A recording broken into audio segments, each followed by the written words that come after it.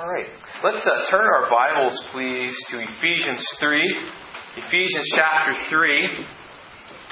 We've been looking at pictures of the church, metaphors of the church, and there are a variety of different images. I saw one guy had written down about 62 different images of the church in the New Testament. I think some of those were a little bit of a stretch, but there are so many different images, and I've narrowed it down to 4 here that really, I think, flesh out and frame for us what the Church of Jesus Christ is and is like.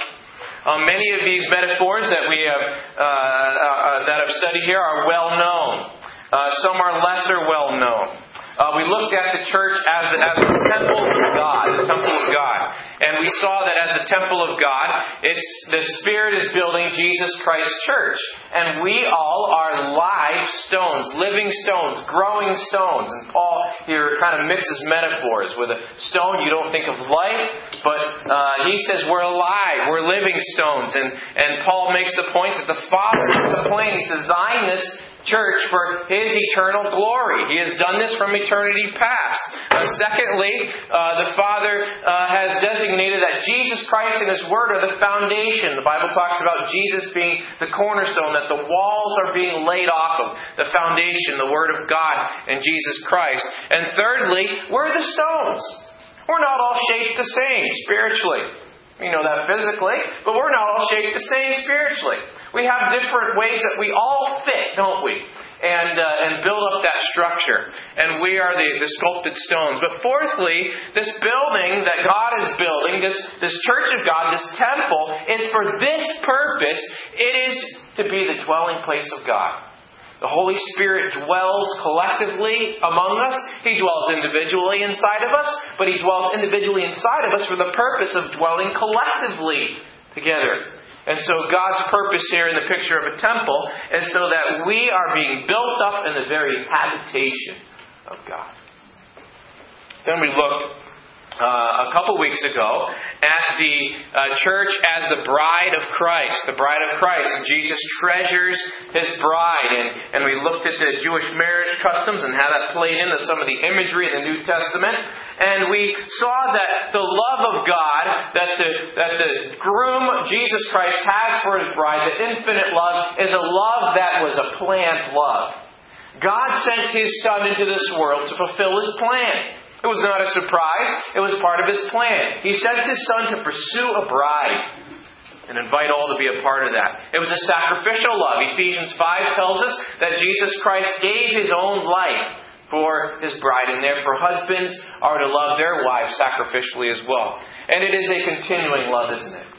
It wasn't a love that just brought us into relationship and that was it. But it was a love that is still expressed and still is poured out and will continue all through eternity. In heaven, God does not stop loving us. In fact, He enables us to know that love even more than we've ever been capable, because we'll have the fallen nature and the limitations of our humanity will be open to receive that love in a way that we've never ever experienced. Not that His love is any different, but we'll experience it differently.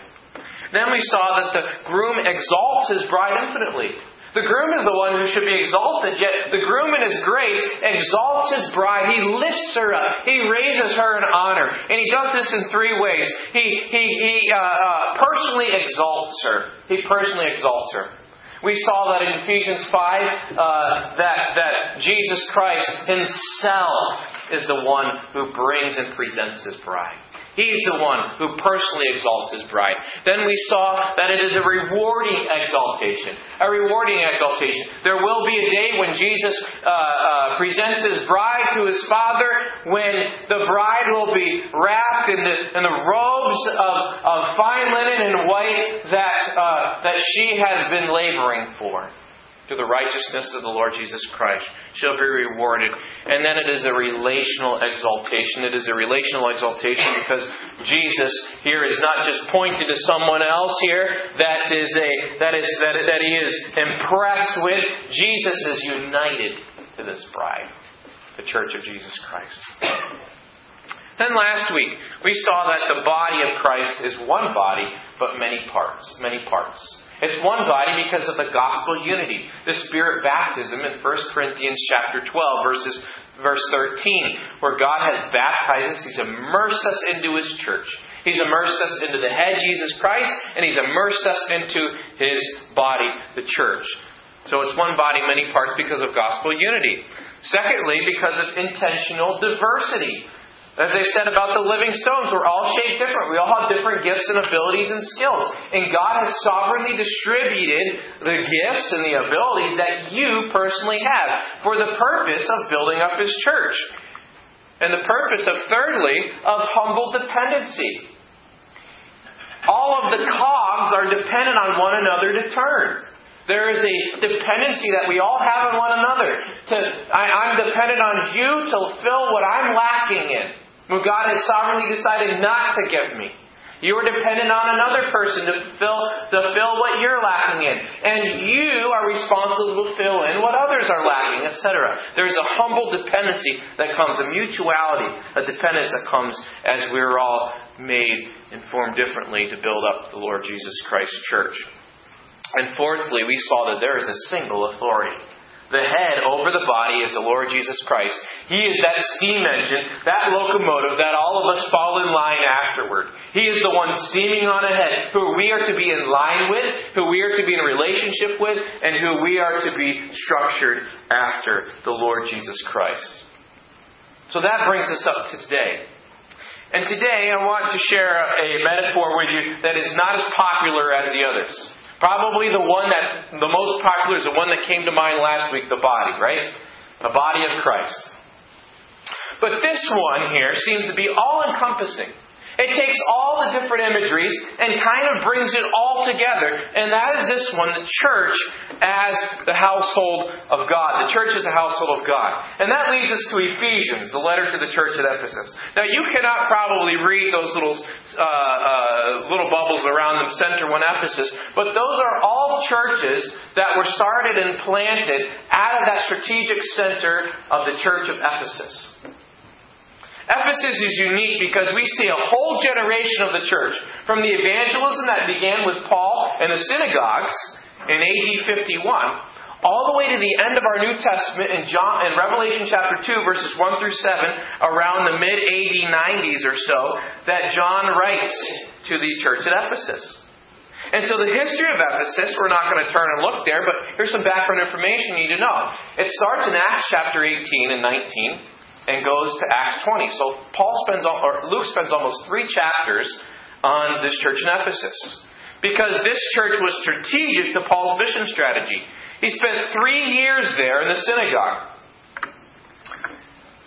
He spent 3 years there. He started off in the synagogue. Then he moved to the hall or the school of Tyrannus, where he spent time teaching.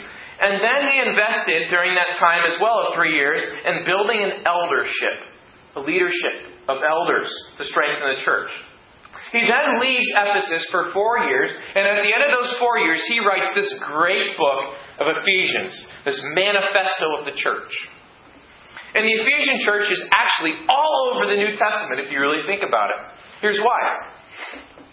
Not only is it in the book of Acts, and of course our letter Ephesians, but 2 years later, after he writes Ephesians, Paul writes the letter to Timothy, 1 Timothy. And Timothy had been placed there in Ephesus to that church, to the Ephesians.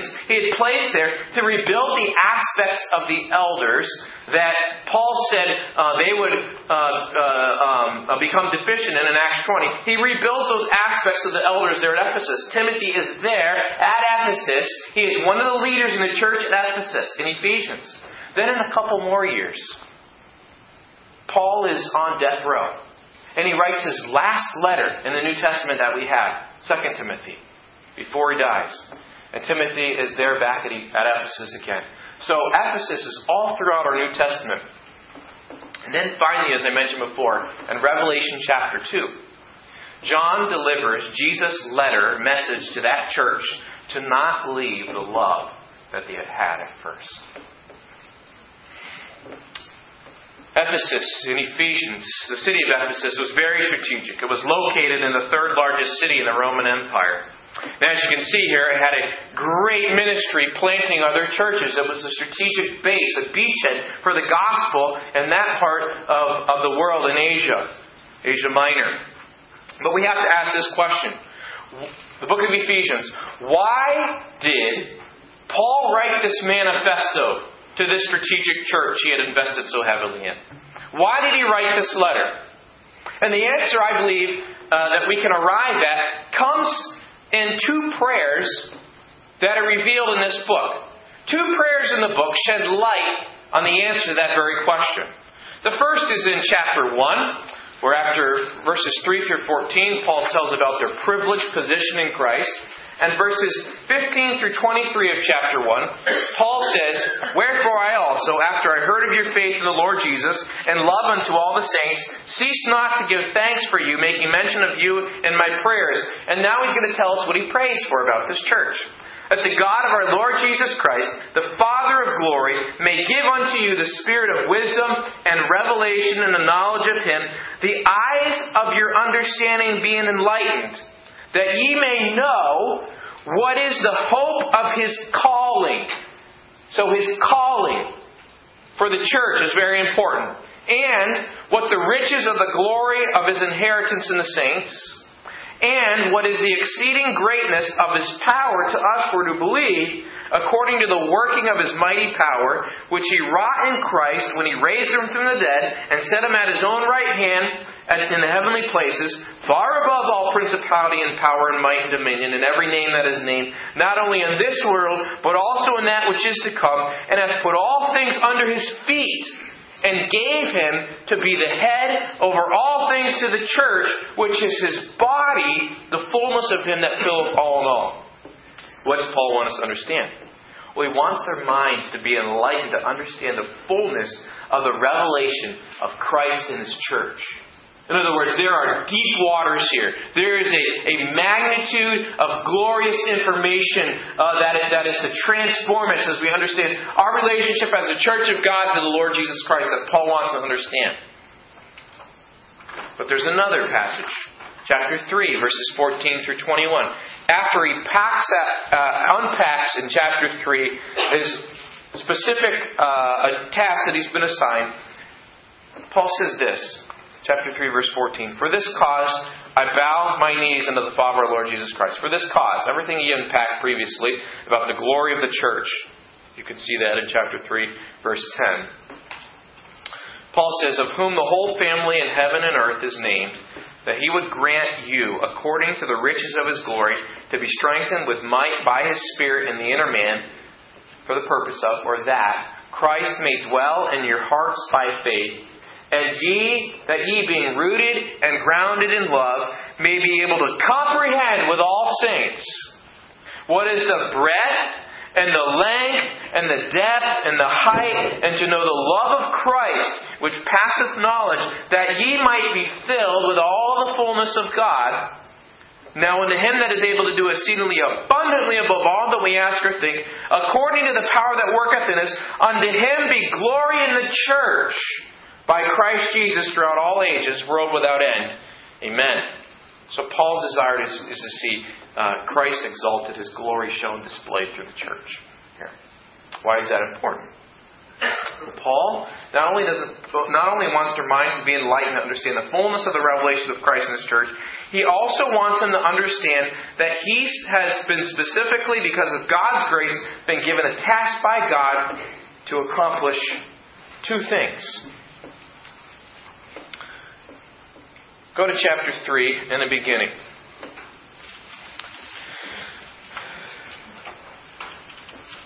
Paul's task is to proclaim the gospel to non-Jews. His second task is to bring to full view and understanding the church,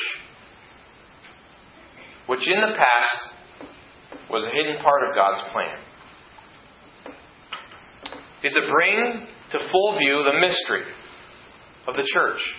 The mystery is a couple things. It means that Jews and non-Jews will be one in the church. It also means that Christ, the head of the church, has a plan, an administration that puts the church at the center of His plan, that according to Ephesians chapter 3, verse 10, will astound, will amaze, will absolutely stun even the rulers and authorities in heavenly places with what He demonstrates through the church. And I say all that to say this. That shapes the writing of the book of Ephesians. Paul wants them to comprehend this, because this is the way that Christ will dwell fully in their hearts, and they will do powerful things as they understand His purpose for the church and as they rise to the call of their new position in the eternal plan of God. He wants them to fulfill their mission and become one-minded around the mission of God of the church, to accomplish things through Him that are exceeding abundant above all they could even ask or think. And so Paul wants this letter circulated among the churches so that others would receive this revelation, develop a powerful vision of their call, and advance the gospel in their church. Now I had you turn to chapter 3. We're going to back up a little bit and go to chapter 2, verse 11. Because all that boils down to help us understand what Paul is saying about the church as the household of God, the household of God. I want you to see this morning that the church is, first of all, a loving family. And what a nice, loving family that is up there. You know, that's at our best. So you don't see us in the bad, but that's a nice picture there of us at our best here as we got pictures with our in-laws this summer. The church is a loving family. The household of God is a loving family. It's a family of families. And Paul shows this here as he talks about how we're together, brought together. All the partitions, the walls have been broken down, we're together. A nice family. A messy family. Sometimes a broken family. But a family. Look how he puts it. Chapter 2, verse 11. Wherefore remember that ye being in time past Gentiles in the flesh, who are called uncircumcision by that which is called the circumcision, Jews, in the flesh made by hands, that at that time ye were without Christ, being aliens from the commonwealth of Israel, and strangers from the covenants of promise, having no hope and without God in the world. Now you think about your Old Testament. And there are exceptions to Gentiles that came to the Lord Jesus in the Old Testament, aren't there? But those exceptions kind of prove the rule, don't they? That the majority of God's grace was poured out on Israel here as He set them apart as a nation for His glory. But Paul says not so anymore. Paul says, verse 13, But now in Christ Jesus, ye who were at one time or sometimes afar off are made nigh or brought together, made near by the blood of Christ. It transverse cultures here. Jesus' blood. There's no Jewish requirement here. Verse 14. For He is our peace, who hath made both Jew and non-Jew one, and hath broken down that middle wall partition between us, having abolished in His flesh the enmity, even the law of commandments contained in ordinances, for to make in Himself of twain or two one new man, so making peace, and that He might reconcile both unto God in one body by the cross, having slain the enmity thereby, and came and preached peace to you which were afar off, and to them that were nigh, for through Him we both have access by one Spirit unto the Father. Now get this, verse 19. Now therefore, as a result of what Jesus has accomplished at the cross, therefore ye are no more strangers and foreigners, but fellow citizens with the saints, and of the household of God. So the first thing that I want you to understand about the metaphor of the household of God is that it is a family. It is a loving family brought together of different social structures, of different experiences, different economic strata, but brought together into one family. It's a family of families. A family of families. It's a household of households. Jesus told His disciples in the upper room, you are before orphans. I'm bringing you to a Father. I'm not going to leave you as orphans. Jesus adopts us. The Father adopts us into His family through the work of Jesus by the Holy Spirit. He doesn't leave us as orphans. He adopts us into His family. He brings us into relationship with Him. We have access to the Father. Jesus Christ is our older brother who pursued us and brings us in. We have access by one Spirit unto the Father, and we are fellow citizens, no more strangers, fellow citizens with the saints, and of the household of God, part of God's household. It's wonderful. It's a great truth. And are built upon the foundation of the apostles and prophets, Jesus Christ Himself being the chief cornerstone, in whom all the building, fitly framed together, groweth unto an holy temple in the Lord, in whom ye also are builded together for an habitation of God through the Spirit. Paul's just spitting out metaphors here. You got temple, you got body, you have the household of God here. He wants us to get this, be saturated with it. And then we get to chapter 3. And the first 13 verses of chapter 3, remember 14 through 21 is a prayer that falls after this. The first 13 verses show us a little bit more about this household of God.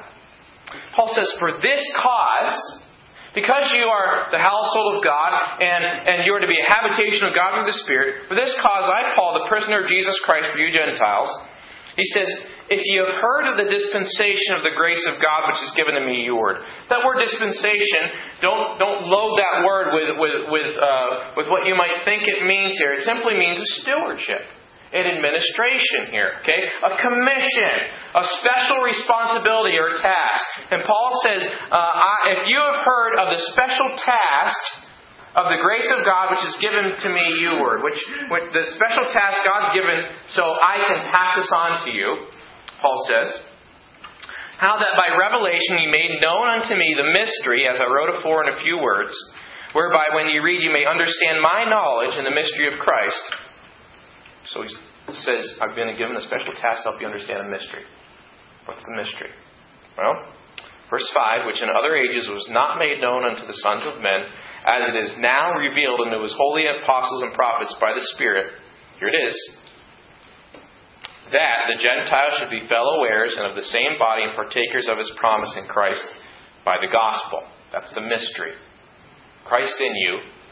Colossians puts it that way. Christ in you for Jew and Gentile. Holy Spirit delivering the life of Christ to both Jew and Gentile. That's the mystery.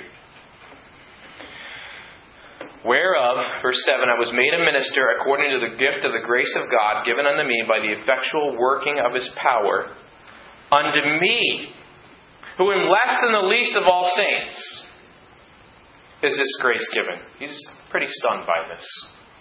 He understands it's not because he's special, but God's sovereign will. That, okay, here's two things now. That I should preach among the Gentiles the unsearchable riches of Christ.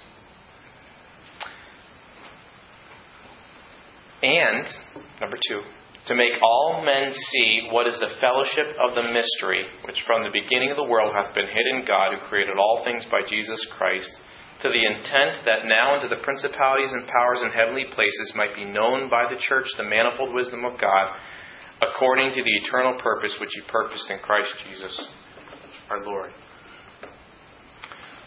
So he says, I've been given a stewardship, a task here, proclaiming a mystery. The mystery is that before there was the nation of Israel and there were Gentiles. Now there is one commonwealth. There is one people under a special covenant with God, a new covenant. It's a new commonwealth. And it's God's household. Okay? Gentiles and Jews are fellow heirs of the same body. But the second thing is this. Wherefore I was made a minister, he says in verse 7, verse 2, verse 8, to preach unto the Gentiles the unsearchable riches of Christ, and, here's the second thing, to make all men see what is the fellowship of the mystery, which from the beginning of the world hath been hid in God. To make all men see. Okay? He has a special task. Proclaim to the non-Jews the unfathomable riches of Christ, and to bring to light, to shed light, to illuminate the administration of the mystery that was previously hidden. That through this church, even the rulers and authorities in heavenly places would be stunned by God's wisdom and His design for the church. So Paul's task is to proclaim the gospel to the Gentiles, and secondly, to unfold the plan, the administration, the household law, the management of this previously unrevealed mystery that's now revealed, to how that church, the church, is to be managed. And he's to show how God's secret plan is to be put into effect.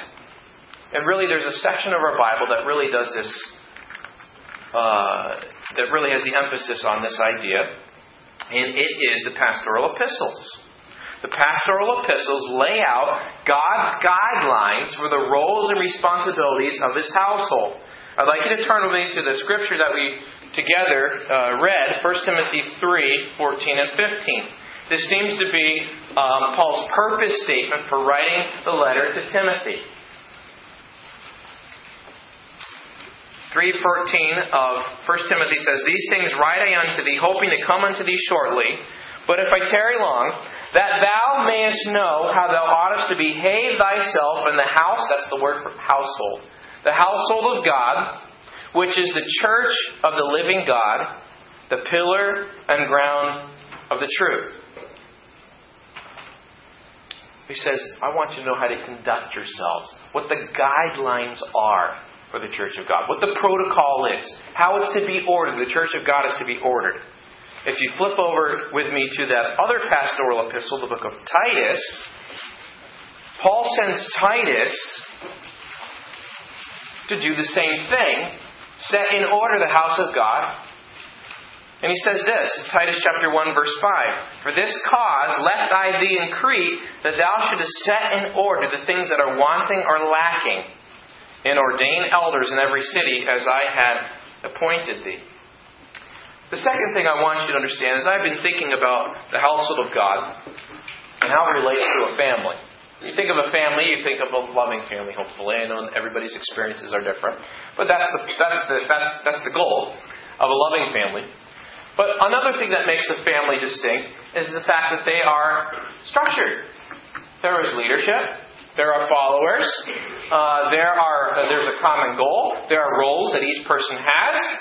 In our house, Jace's job is to take the trash out, right? That's his job. So I say, Jace, do your bag magic, and he knows what I'm talking about. He goes over the trash to the sink, opens the door, pulls out the trash, ties it, and then he pulls a new bag out, and he does his bag magic. He whips it like that, gets air in it, and then puts it in. All right? That's his role. He has other roles here. He's not relegated to the trash man of the house. But in a household, you have structure. Financial structure, a budget, etc.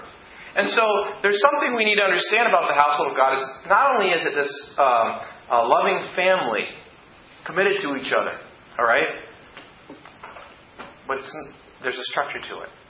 There's structure. And so Paul's job is to show how God's previously secret plan is to be put in effect.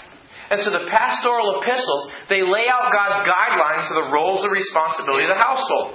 And so not only is it a loving family, but it's a structured family. And I have the Cleavers up there, right? Because they're the prototypical, structured, wonderful family. And I know, some people mock them because of how everything is so wonderful and great in the Cleavers.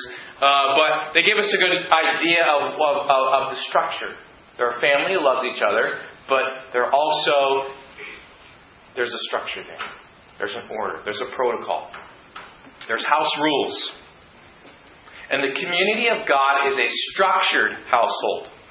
If you read the epistles, particularly the pastoral epistles, you'll notice many times that Paul addresses the structures of the household of God. What do I mean by that? Well, for example, in 1 Timothy, after those verses that we read there come on the heels of Paul talking about elders or pastors in the church, what they're to be like. Then deacons.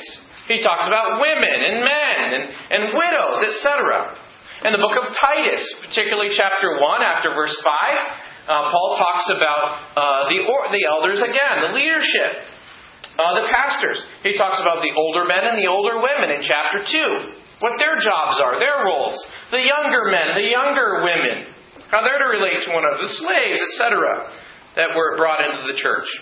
And just as He instructs the different structures of the individual families and households, like in Ephesians 5, husbands and wives and children, Ephesians 6, etc., masters and their slaves, etc., He wants us to understand that the household of God is a family too. It's a family that loves, but it's a family of structure as well. So Paul gives instructions for our individual households, our families, because he knows that makes a strong household of God. Paul knows that a strong family, a strong individual household, means a strong household of God, the church. That's why he says about elders that they must be good overseers of their own individual houses. Because if they're not, then they can't be a good overseer of the church of God. And to be honest, we are only here together, in this room here, we are only as strong as our spiritually weakest households. So we need to be building our homes.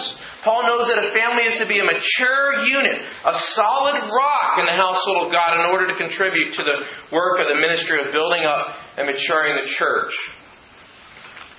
Because God's household order has been designed so the church lasts generation after generation. You want to see a church that is dying? A church that is dying is a church that has missed the intergenerational discipleship. And so the pastoral epistles lay out the completion then of God's revelation of the church. And Paul knows how important it is if the churches He planted are to last. He knows He's going, and it needs to continue. So that's why he gives God-ordained guidelines and shows that the church is a structured family. Now here's what's unique about this metaphor, picture of the church, the household of God. It's more than a picture. It's a reality. We are a family. You are closer in Christ to your brothers and sisters in this room, or any believer, but specifically in our local church setting, you are closer to those people in Christ because of your union to Christ than you are with any relative. It's a reality. It's more than a metaphor. In fact, let me show you 1 Timothy chapter 5, verses 1 and 2. Paul conjures up to the mind here, the picture of your individual family. All right? Then he says, and this is how you're supposed to act in the church. Rebuke not an elder, but entreat him as a father, and the younger men as brothers, or brethren. The elder women as mothers, the younger as sisters, with all purity. So Paul tells them that just as you would, how you should treat your individual family members here and their respective roles, that's how you treat the respective roles and structures in your church. So it's more than a metaphor, it's a reality. And what is amazing about the household of God and its guidelines is that it is a very simple design. And it is simple, and it is an ingenious design, because it is universal. It works anywhere, in all time periods, in all cultures, because it follows a natural created order that God set forth in nature, and is designed to bring harmony that demonstrates God's wisdom to the world as stable, reproducing, intergenerational churches are produced. Anytime we hang too closely and tightly to things that are cultural, the things that are not in Scriptures, laid out in Scripture, we have just made our church life shorter. You understand what I'm saying there? What I mean by that is what God has laid out is what makes our church last. When we attach cultural things to it, we have limited the lifetime when we cling to those things, because God's church is to continue from generation to generation, culture to culture. And that's important to understand. So the household of God is laid in this rich, deep foundation that we are a loving family, brought into fellowship with Christ and each other through the Spirit, that we have an eternal Father, and that loving family is a structure that we're to live in that structure. The guidelines for the New Testament church are God's household guidelines. He is, and people bristle at this word, but He has rules. He has patterns. And they are for our joy and His glory. I included some in the handout there in your bulletin. That might be a rich study for you sometime to look at some of the guidelines for the church of God. But back to Ephesians chapter 3. finishing up here, I want you to understand this. Paul's task is to show how God's house is to be managed. What God has done for us, and now what God wants to do through us and to us. What the household order is. And it's through the management of this entity, the church of the living God, that God's wisdom, according to Ephesians 3, verse 10 and 11, God's wisdom will be displayed to the watching universe. And Paul has been designated this special task of revealing the plan of administration. And once the church is set in order, Titus chapter 1, verse 5, once it's set in order, in other words, what is deficient is now filled in and completed, the church becomes a strong beacon of light and brings beauty to the gospel. That's why in 1 Timothy 3, 14 and 15, after he says that you may know how to conduct yourselves, he says, in the household of God, the church of the living God, it says it's a pillar and ground of the truth. It supports and holds up the truth. It's a strong beacon of light. And so Paul prays in the book of Ephesians that these Ephesians and the other churches would read this letter, that they would fully grasp that they're God's household, the family of God, and the instructions for the management of it with Christ as the head and all His power flowing through it, so that the fullness of Christ would dwell in them, the power of the Spirit would be unleashed, and they would accomplish things beyond what their prayers would even imagine, exceedingly abundantly above all we ask or think. And this would become the core of their identity. And they would fulfill all of God's purposes that they have been created for as His household.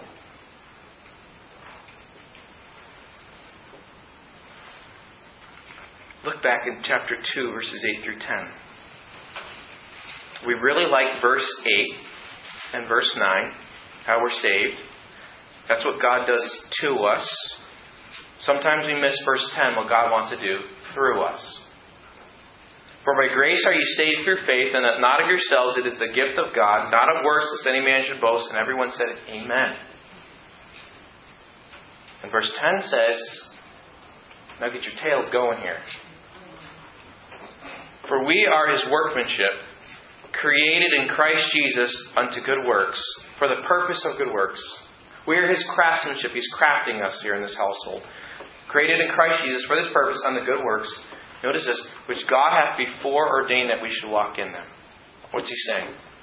God has saved us to bring us into His household so that we would participate in His pre-existing divine plan that He is bringing to realization now. Right now. There are particular works that God, according to His wisdom, has prepared for us to do, to accomplish. So that through our participation in them, we display the manifold wisdom, in Ephesians 3, the multifaceted wisdom of God through the church doing those works that God's prepared in advance. As we are a new community leading a radically new kind of life. The reasons we do things are radically different than the world's reasons. And this is what God has set out to do in Ephesians chapter 3, verse 11, according to the eternal purpose which He purposed in Christ Jesus our Lord. This is what God has set out to do since even before the creation of the world. To bring all things in heaven and in earth together under one Christ. And for His people to participate in His design. Chapter 3 verse 11 tells us an eternal purpose. The household of God, the church. It's a big deal. It's a real big deal. And so setting the church of God, the household of God in order, setting it according to His revealed plan, following the guidelines for His church, it builds up the body of Christ and accomplishes His purpose, and it makes the glory of Jesus shine brightly to the world. For the household of God. So as we study the New Testament and God shows us things that need to be true of our church in order to fit this, we need to surrender and say, Lord, this is your church. We need to be what He wants us to be. Not what the latest trends want us to be. Not what the old traditions want us to be. We need to be what Jesus wants us to be. because this is His book. Let's pray.